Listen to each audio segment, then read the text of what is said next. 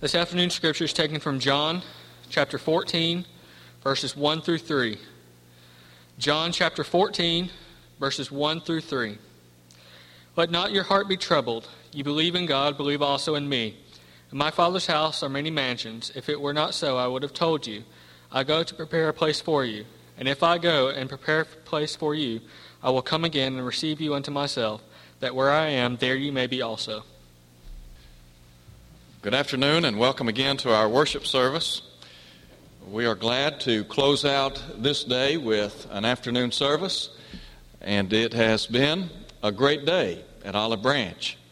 And for, I think, those of us that are members here on a regular basis, we can certainly take comfort in knowing that our expectations have been realized. And we appreciate all of the hard work, the labor, and the prayers that have gone into making this a very special day. And it is our plea that we might continue to move forward. It might be the case that some who have been present today might be in the process of looking for a church home again. And if that be the case, then we would love to have them or you come and be a part of our work here on a regular basis. In our study this afternoon, we're going to be looking at John the 14th chapter.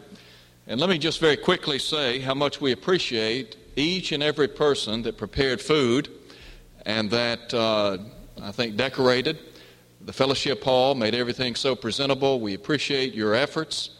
And we appreciate so much the great food and the fellowship that was enjoyed by so many people.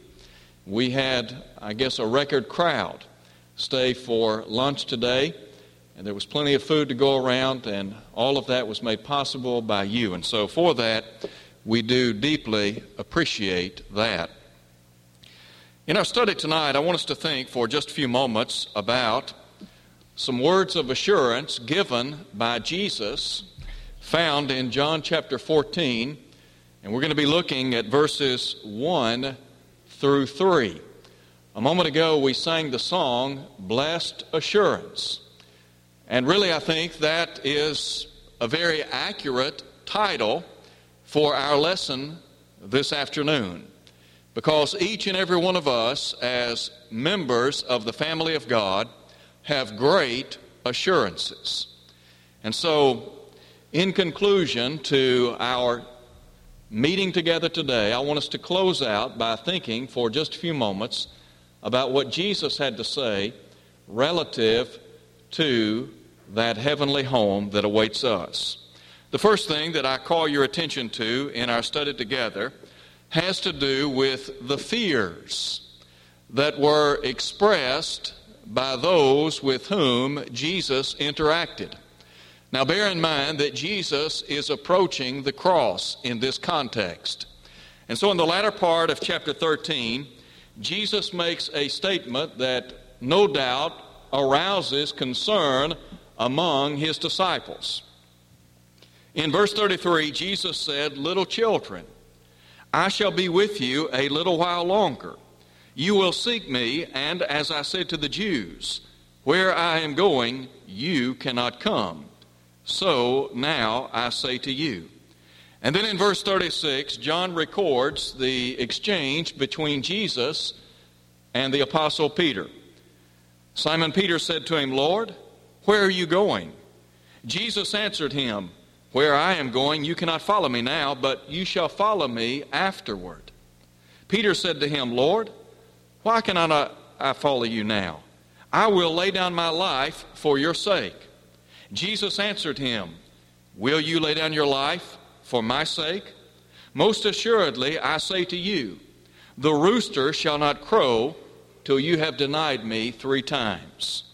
Now, it is with that backdrop in mind that we think about the fears of those disciples of our Lord.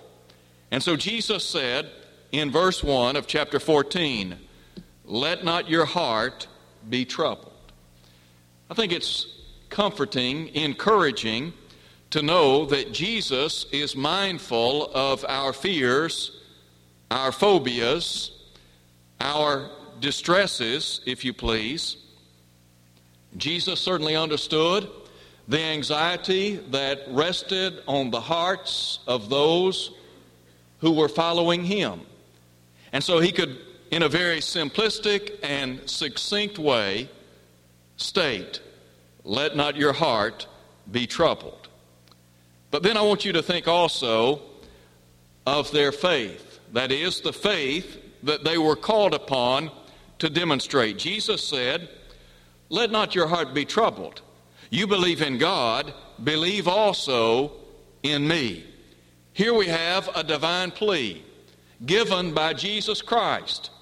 Now, Jesus is talking to these men, the very individuals that have anxiety in their hearts. Jesus has already said, "I'm going away, and where I go, you cannot follow me now." Well, it is in that context that Jesus says, "You believe in God, believe also in me." Who was Jesus?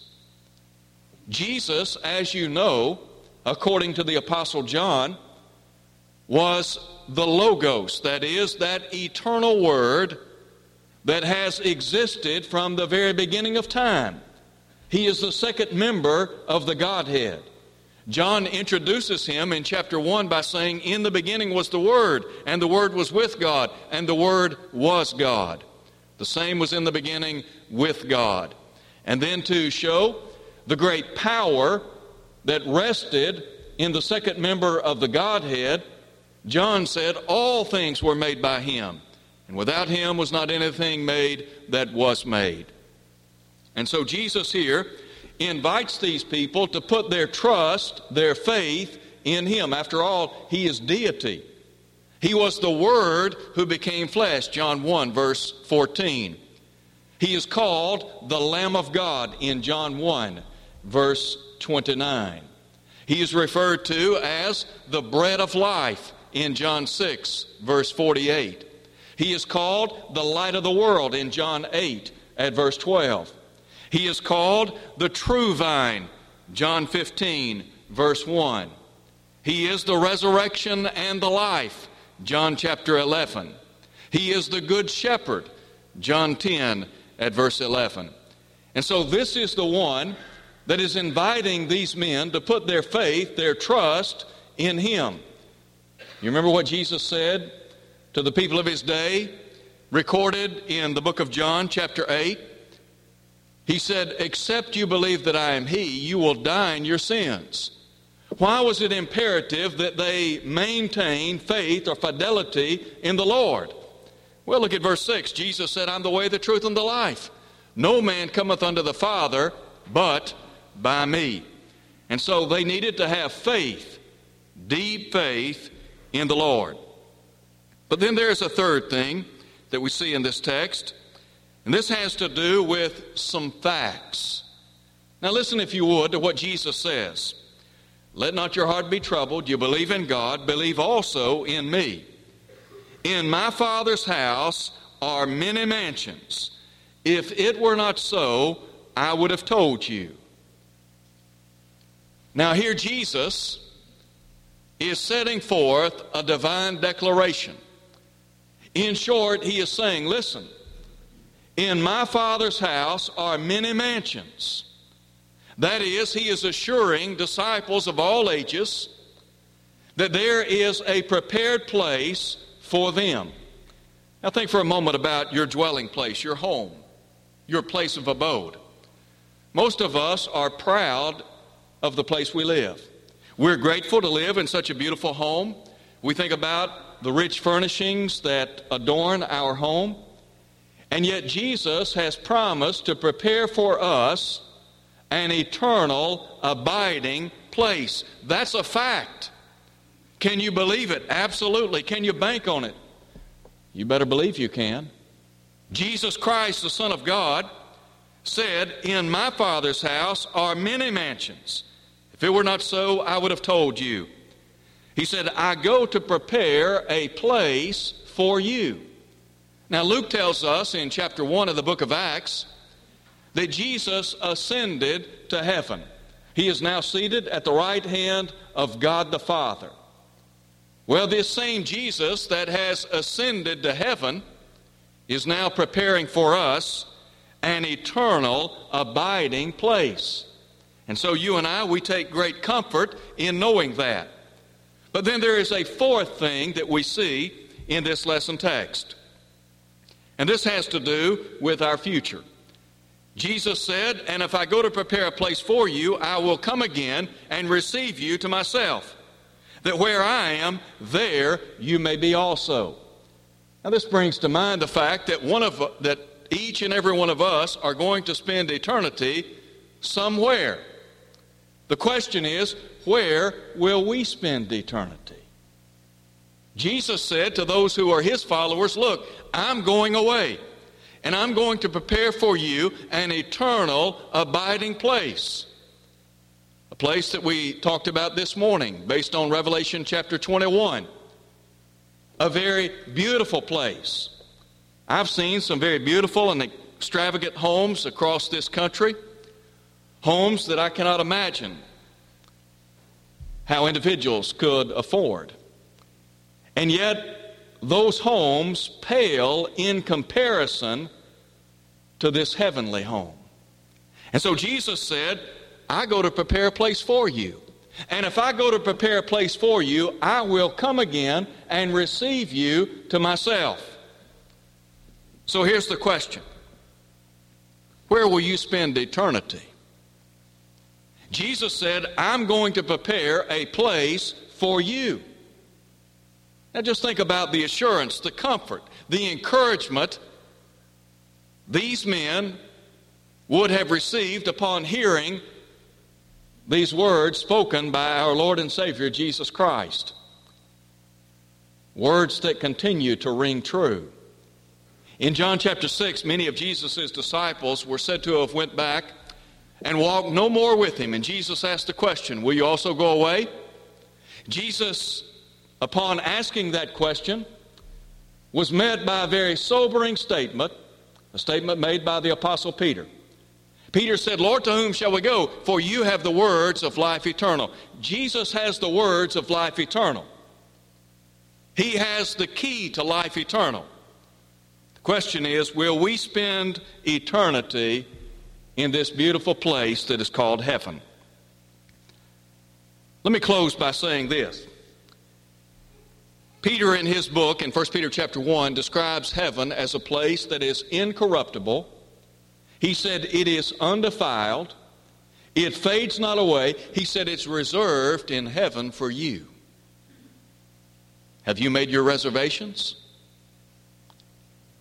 Many times before we take a trip, we make reservations. We make hotel reservations. We make accommodations for an automobile. We make reservations for travel by plane, etc. One day, you and I, we're going to cross Jordan.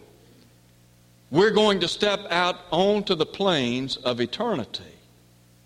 And the real question is, have we made preparation for that trip? Jesus said, "I'm the way, the truth, and the life. No man cometh unto the Father but by me." Luke records in Acts chapter 4, verse 12, "Neither is there salvation in any other. There is no other name under heaven given among men whereby we must be saved." Jesus is the way.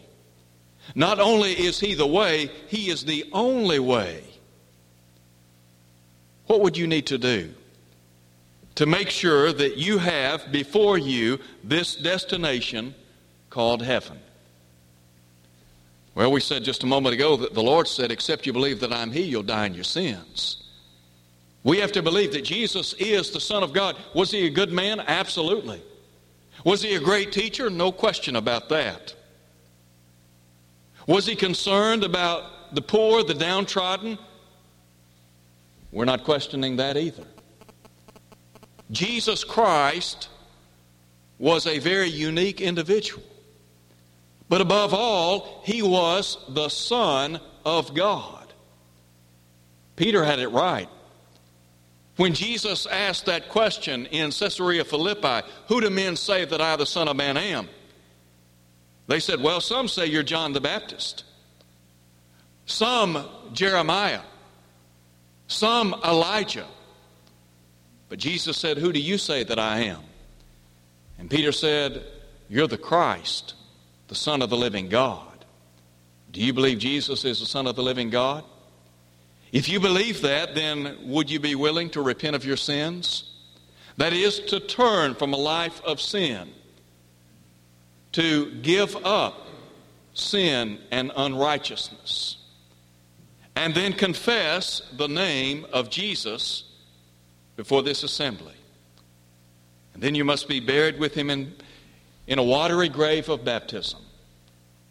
We die to the love and the practice of sin. We rise to walk, as Paul said in Romans chapter 6, verse 4, in newness of life. Those who are in Christ, they are afforded a new start, a clean start. Is that appealing to you today? If you're here and you're not faithful to the cause of Christ, maybe your life is not what it should be. At one time you were baptized into Christ, but for whatever reason you left the church, you left the Lord. Then our plea to you would be, come home, come back. I think about the rich fellowship that we've enjoyed today. Peter talks about how we are people of like precious faith. What is that tie that binds us together? It's the Lord. And ultimately, one day, we hope to spend eternity together in that eternal abiding place called heaven. I'm reminded of the late Gus Nichols. Brother Gus Nichols was quite an individual. Probably one of the greatest preachers of the 20th century.